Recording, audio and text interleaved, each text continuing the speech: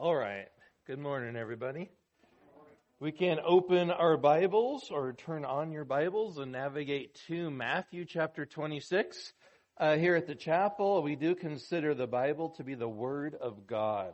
God's Word to us humans. It's what we need to know about Him, what is right and wrong, and ultimately about the salvation that we can have through our Lord Jesus Christ.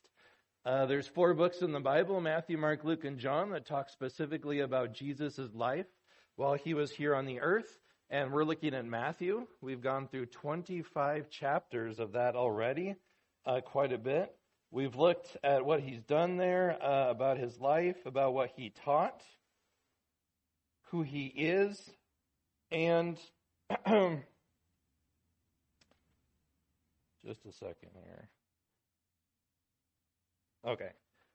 And what he's done. And we're going to take a close look today at our Savior, the Lord Jesus Christ. We're going to get a little peek into his life that really, I don't know that really is anywhere else in the Bible. It's an amazing thing we're going to see. We're going to learn about Jesus Christ and who he was and what he went through today. The depth of emotion and feeling and sorrow and just everything all together that we're going to see in his life. Really can help us understand who he is and ultimately what he did for us. So let's get right to it. Thank you, Tim, for praying. Amen to that. And let's get to Matthew chapter 26. We're starting in verse 31. Actually, let me say before this, what we're going to look at here is something that happened on a Thursday night. And it was a very special week in Jesus' life. That Monday of this week was the triumphal entry, where Jesus entered to a large crowd into Jerusalem, and things were looking good at that point in time. Tuesday, he cleared the temple. The money changers and the people who were selling things in the temple shouldn't be, he cleared them out in a powerful way. Wednesday, he taught in the temple. And remember, this was going to be a Passover time soon, so many people were in Jerusalem at the time. He taught in the temple, and he confronted the leaders about who they were and talked to the people about the leaders as well on Wednesday. And then that led also on Wednesday to the Olivet Discourse, which we spent several weeks going through Matthew 24 and 25 about that here. And that leads us to Thursday, where he would have the Passover meal in an upper room with his disciples. He would wash their feet. He would institute our communion service, remembering him with the bread and the wine. Eventually, Judas would be sent out to go do what he was going to do. Jesus and the disciples would sing a hymn together, and then they would go out. And that's where we pick up here in Matthew chapter 26, verse 31. It says, "Then Jesus said to them, 'You will all fall away because of me this night.'" Well, how's that? Is that a great way to start a sermon here? Great way to start a talk. Hey guys, by the way, you're all going to fall away tonight because of me, is what Jesus says to them. All of you, he's making a prophecy here, all of you will fall away. And he's speaking, who's he speaking to? Are these not his closest friends? His confidants, his, whatever you want to call them, his buddies, his pals, the one he is really looking to spread the word. You all will fall away tonight because of me, this very night. And he goes on, "For it is written, I will strike down the shepherd, and the sheep of the flock shall be scattered." That is actually a prophecy written by the prophet Zechariah in Zechariah 13, written over 500 years earlier. 500 years. In 520 BC is when Zechariah wrote that. Over 500 years earlier, there was something written, and now Jesus is saying, this moment in time, tonight, that will be fulfilled. And how will it be fulfilled? By all of you deserting me.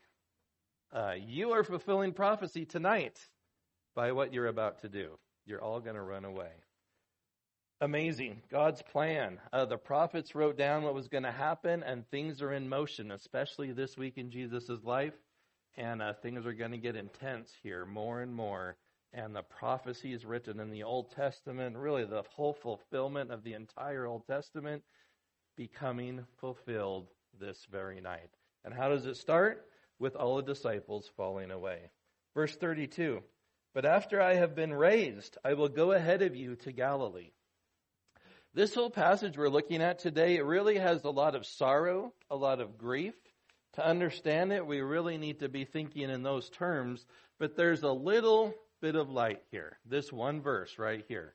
Jesus just says out of nowhere, amidst all the grief and stuff we're going to talk about here today, he says, verse 32, after I have been raised. He just throws that in there. You're all going to fall away. The whole plan of salvation through me dying on a cross is going to happen soon. The sorrow and all the things that go with that are happening soon. I'm going to die. But just so you know, after I've been raised, he says it just like matter-of-factly, after I've been raised. Was there any doubt in Jesus' mind that he would be raised from the dead, that the Father would raise him up? There was no doubt. He knew that was going to happen. That's important to remember as we go through what he's about to say and do in a little bit. But there was no doubt he would be raised from the dead, and he's already making plans for when he's raised from the dead. I will go ahead of you to Galilee. So, okay, guys, I'm going to die on a cross. I'm going to be raised again. I'm going to go to Galilee. Why don't you guys meet up with me there after I raise from the dead? I will go ahead of you. So the idea of going ahead means they're going to come also. They'll meet up in Galilee. Jesus had plans. He knew he would be raised from the dead. Also, Jesus knew all of his close friends would desert him this night. In his darkest hour, in his most trying time, they're going to desert him. If your friends deserted you when it counted the most, would you at that moment make plans to meet up with them later on? Hey, let's go hang out later. Jesus did. He wasn't giving up on them. He knew that this had to happen, and he was making plans to meet up with them again. And they would be together again, and he had plans for after that. So verse 32 tells us that. Verse 33, but Peter. Now we can always count on Peter to do something interesting, right? Say or do something interesting. And this passage is definitely no exception here. Peter says, even though all may fall away because of you, I will never fall away. What had Jesus just said to Peter and the other guys? He said, you will fall away. And what does Peter say? No, Jesus, no, you don't understand. It's me, Peter. I'm not going to fall away. And do you see what he says here? Not only is he telling Jesus that you're wrong, but he's also saying these guys over here, yeah, they might fall away. You know them. Me, no. I'll be the one that's by your side all the way. I will never fall away. Jesus said to him, truly I say to you, this very night. Do you see that's the second time he said this night? This was a special night, wasn't it?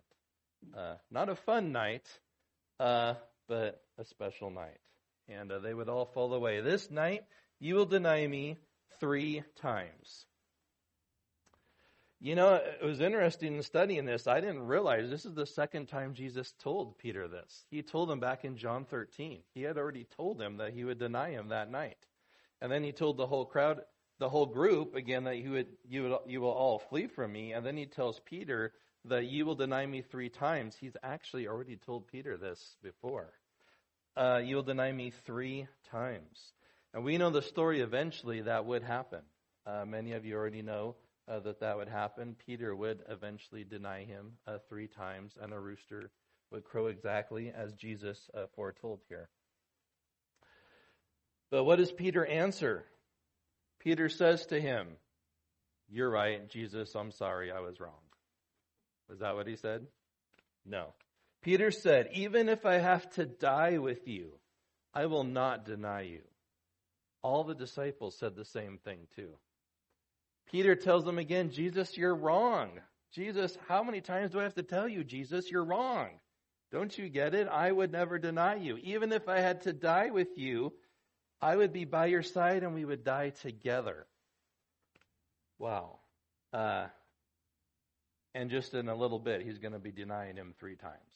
And he would not be there when Jesus died next to his side.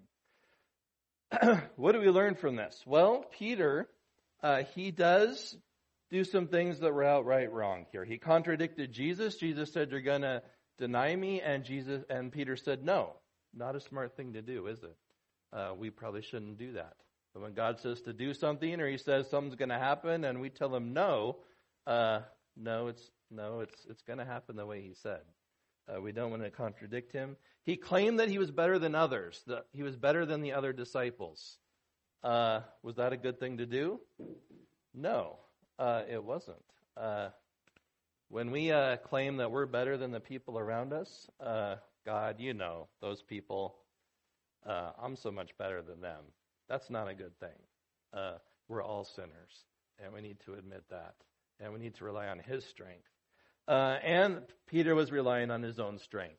He didn't really understand his own heart and his own strength in a time of temptation, did he? And now that I've said that and pointed out that I think it was wrong for him to say those things, before we talk bad about all the disciples here, and they're not going to do great things this night, the more I think about this, the more I think that we probably all make these same mistakes ourselves. Have you ever contradicted what Jesus said? I'll admit it's hard to imagine looking into Jesus' eyes and him telling me something and me telling him, no, you're wrong. Peter did do that. But when you do something you know is wrong, are you not doing the same thing? Looking into God's eyes and saying, no, you're wrong. My way's better. And then doing that. We do that, don't we? Probably, maybe a lot. We've done the same thing. Claiming that we're better than others. Does that thought sneak into your head? I'm so much better than them. God, you know, I'm pretty awesome here. I wouldn't deny you. Well, that's not really true. We probably do the same thing. Trusting in our own strength, we probably do that as well. And maybe we're trying to do good things. I'm going to go serve the Lord. I'm really going to do this great thing. It's going to be awesome. And God's going to be so pleased when he sees how great I am at doing this. You know, I'm going to just do so good here. Well, we can have the very best of intentions. And honestly, I think Peter and the disciples did here have good intentions. I think they really meant it when they said it. But when it comes right down to it, we need to rely on God's strength.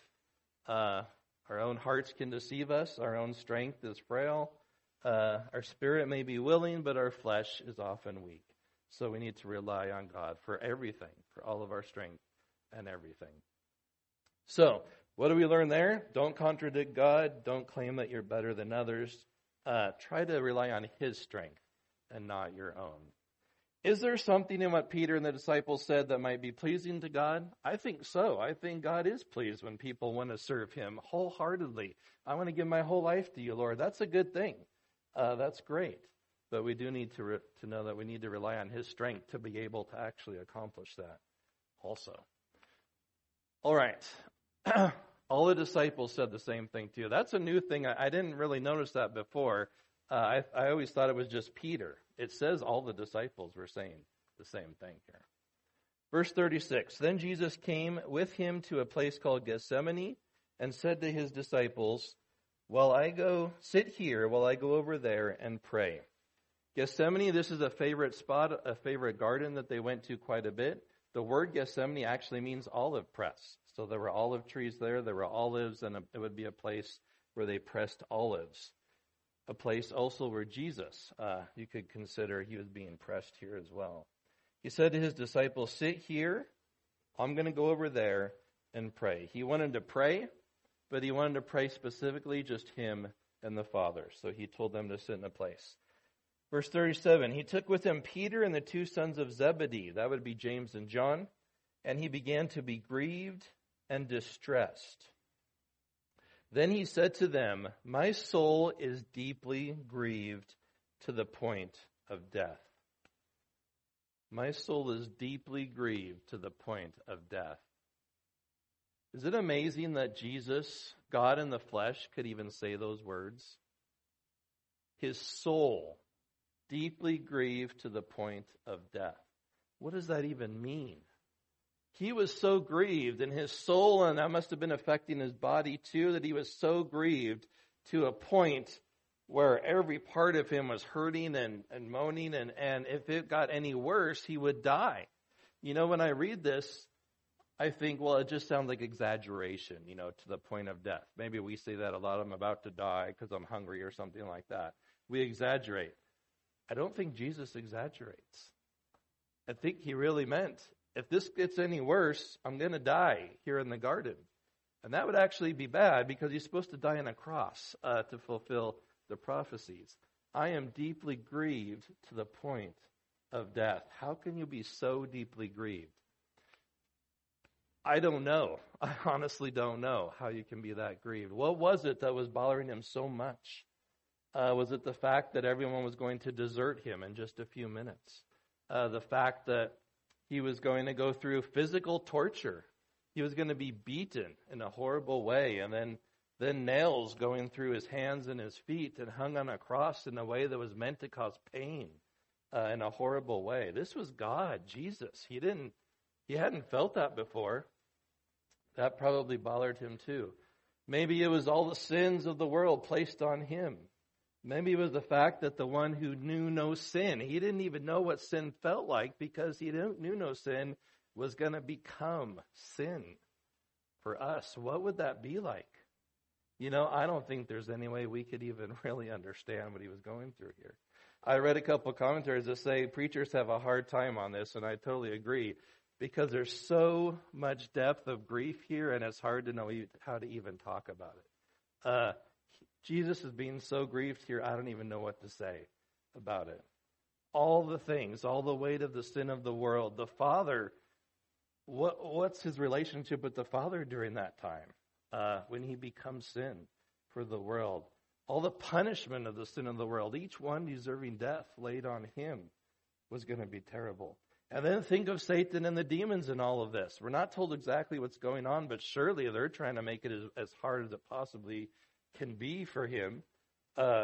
He's having to take all this on, and how many people are going to be there to help him? None. He's on his own. So who does he go to? He goes to the Father and prays. Remain here and keep watch with me, he tells them, verse 39. And he went a little beyond them and fell on his face and prayed, saying, My Father, if it is possible, let this cup pass from me, yet not as I will, but as you will. And this is an amazing thing. We really get to see into the heart and soul of our Savior Jesus Christ here. He is grieved beyond anything we can really imagine. The amount of sorrow he's going through in anticipation of what's about to happen is just overwhelming, almost to death just from what he's going through here. And he prays an amazing thing. Father, is there any other way?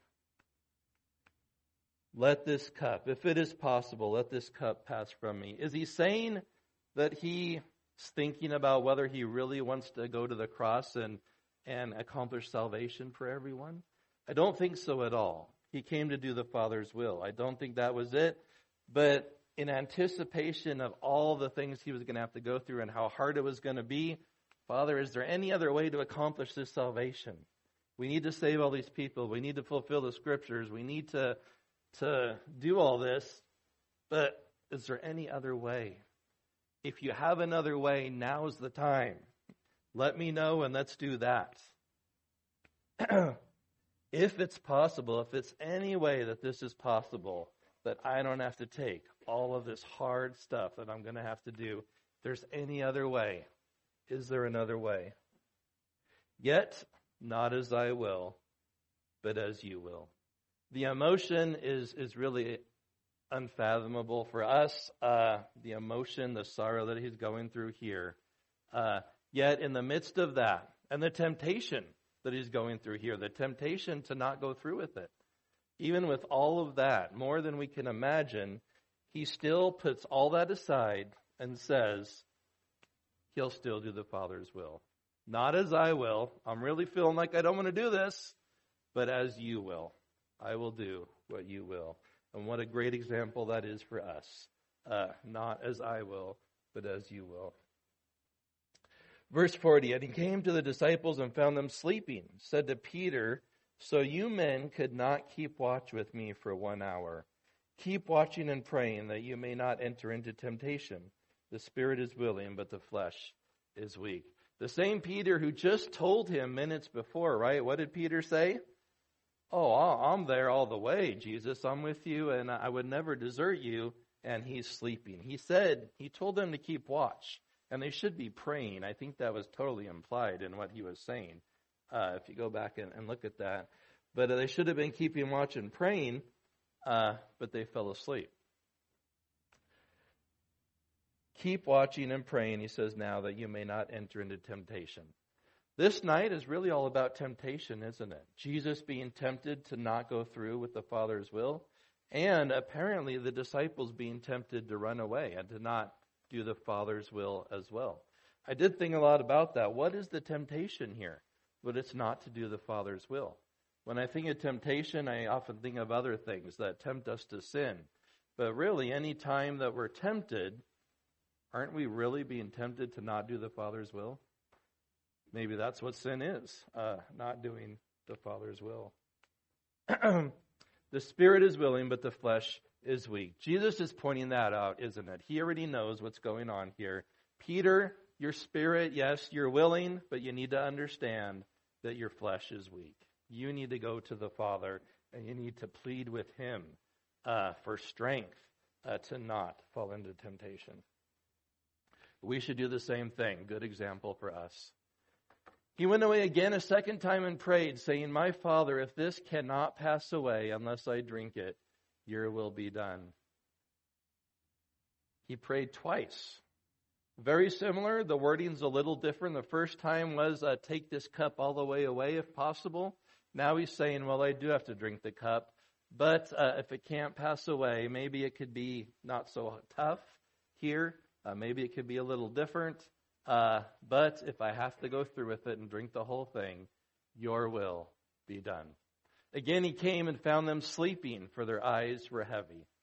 This time it doesn't say he woke them up. He let them sleep. Verse 44, he left them again and went away and prayed a third time, saying the same thing once more. Is it okay to pray the same thing a few different times? When you think of the grief and sorrow he's going through here, that's a crazy question to even ask, isn't it? We're told what he prayed. It says, he prayed, my Father, if this cannot pass away unless I drink it, your will be done. We're told those words, but if you were there seeing him pray, would he be standing there going, Father, if I can't pass away? Is that how he's praying? It's a deep emotional prayer. I imagine there's other words and groanings going along with this. In Hebrews chapter 5, it says about Jesus praying, it says, Jesus offered prayers and supplications with loud crying and tears to the one who could save him from death. Loud crying and tears. And I think that was probably talking about what's going on right here. Loud crying and tears. We're told the words that he prayed, but the emotion behind it is huge, and that probably adds a lot to it. Have you ever prayed, been going through a tough time, horrible stuff, hard things coming your way, and prayed and you really didn't know what to pray?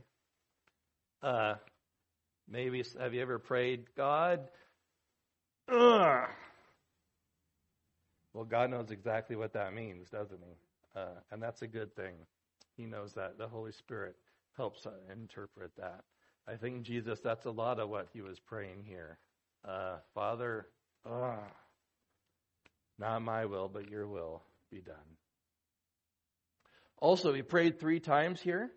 Does that remind you of something else? During this prayer, he's probably being tempted by Satan. Well, at the beginning of his ministry, he was tempted by Satan 3 times also, and he came through that. He came through that temptation, and he showed that he really was the true Son of God.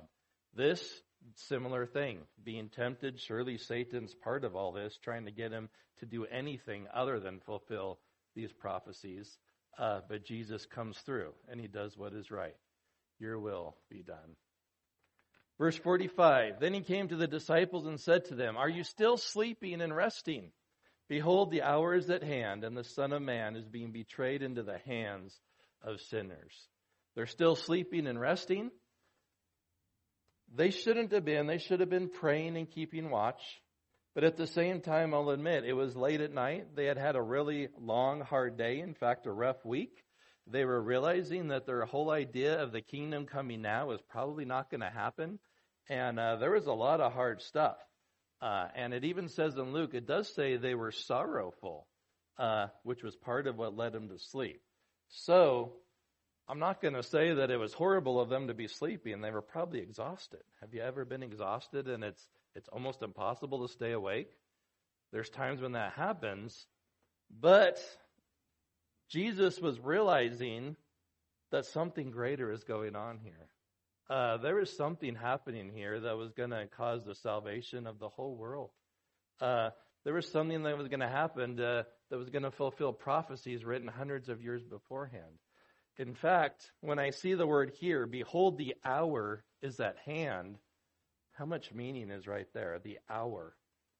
How many prophecies, hundreds of years beforehand, were talking about this moment in time? Not even just the day, but the hour. The hour it's talking about is now. Just recently, I went back all the way to Genesis chapter 3, the very beginning of the Bible. Is there not a prophecy there about Jesus, the seed of the woman, and striking a death blow to Satan? Well, that was about to come.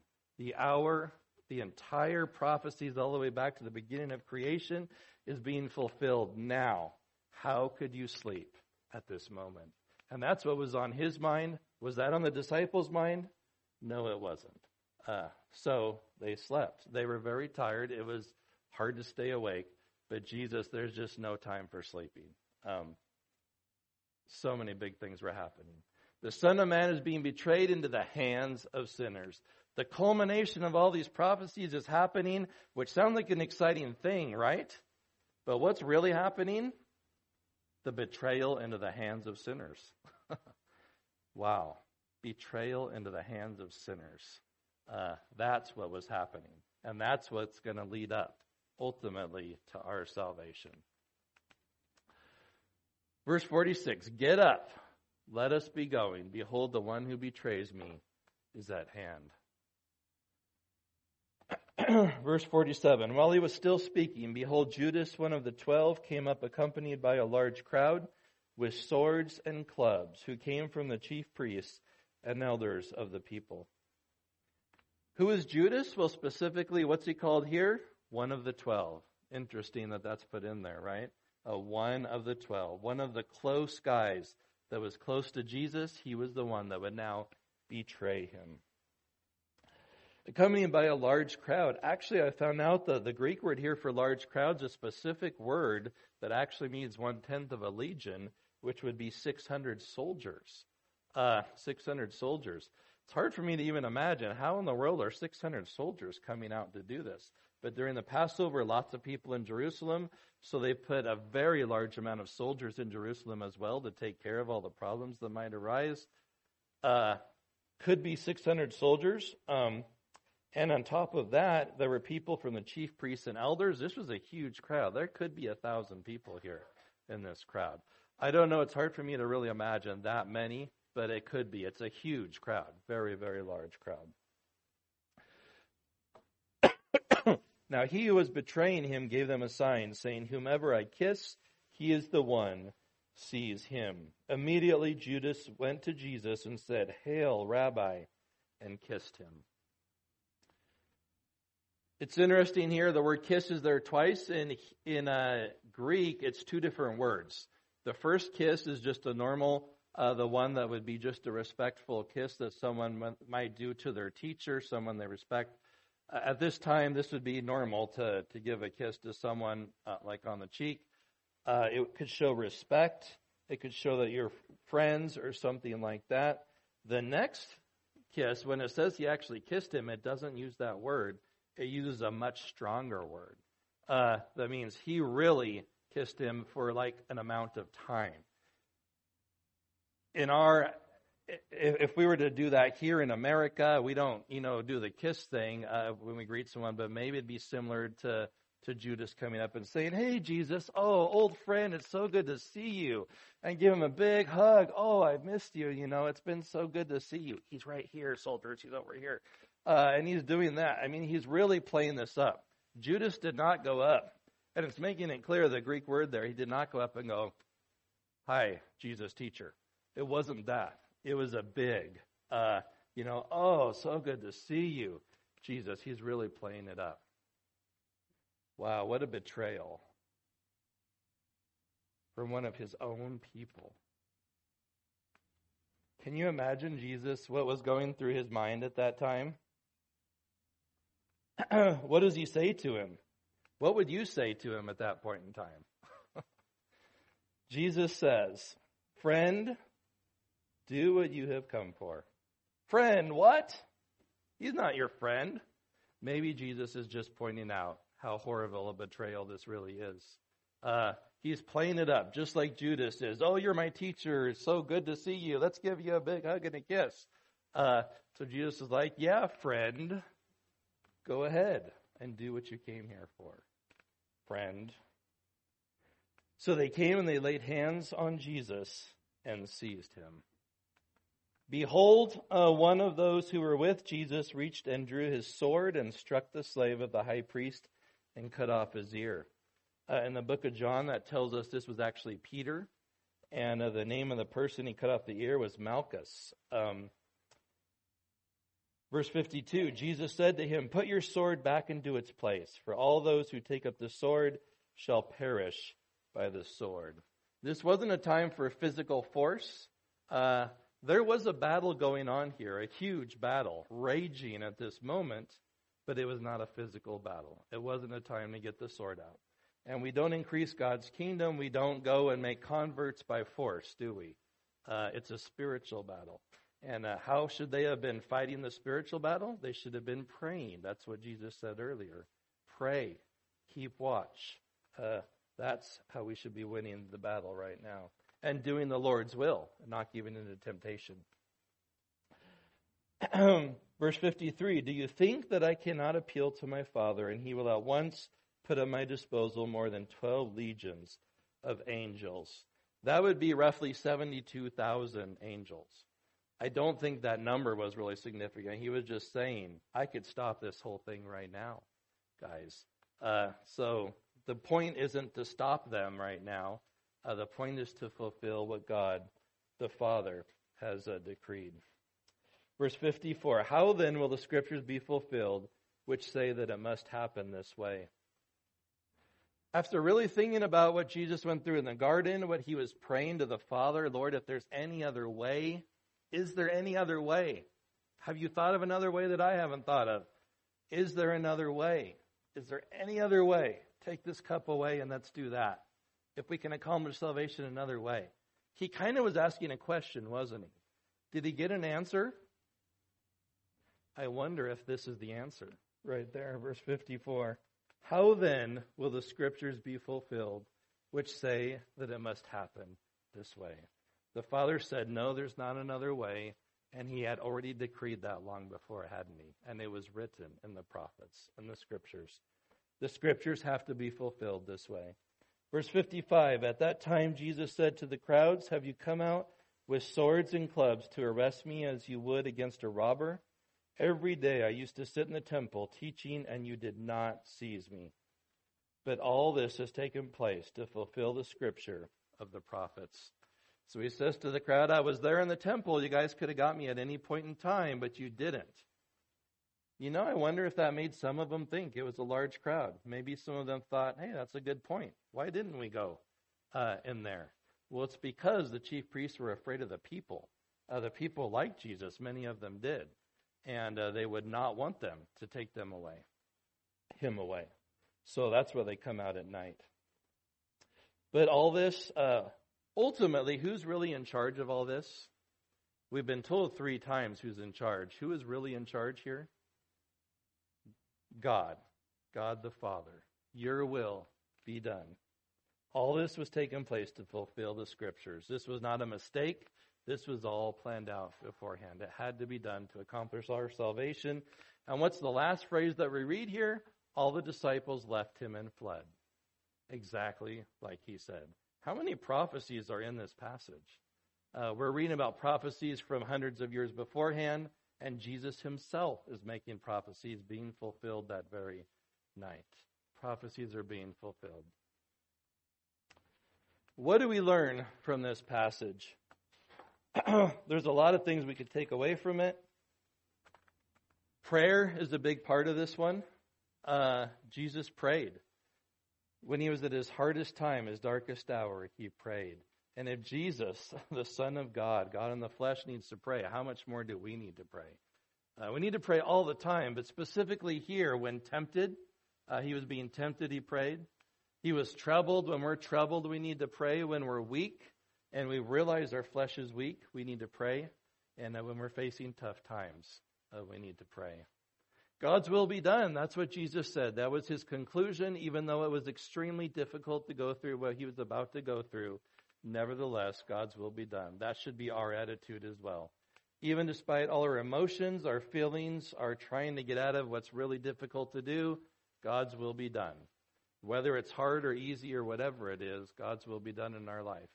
Really, I think this passage is not about the disciples. It's really not about a lot of teaching. I think it's about Jesus Christ, our true hero. When everything was against him, the whole world against him, even his closest friends desert him, one of them betray him for money. When Satan and all the demons with him surely want to stop everything from happening. When the chief priests and elders who should have been teaching the truth were against him and want to kill him. A crowd comes out. They want to take him away and kill him. The Roman governor and the soldiers bringing him out, willing to kill him even for no reason, just because the Israelites say so. Everybody was against him. Yet, did he give in to temptation? He did not. He came through. He did what was right. He did the will of the Father. And ultimately, that would accomplish your salvation and mine. He's the true hero in this story. Let's pray. God in heaven, we thank you for your plan to accomplish salvation. Even from the beginning of the world, Lord, you planned that Jesus Christ would be able to save us from our sins. Thank you for Jesus going through with it, even though it was extremely difficult, more difficult than we realized, Lord. We thank you that he went through with it. He did the Father's will, and that all was accomplished so that we can be saved, Lord. Thank you for our Lord Jesus Christ. Help us to be true to him, to not betray him or run away from him, Lord. Help us to pray to you, to rely on you for our strength, and to share this good news with other people too, Lord. Pray us in Jesus' name. Amen.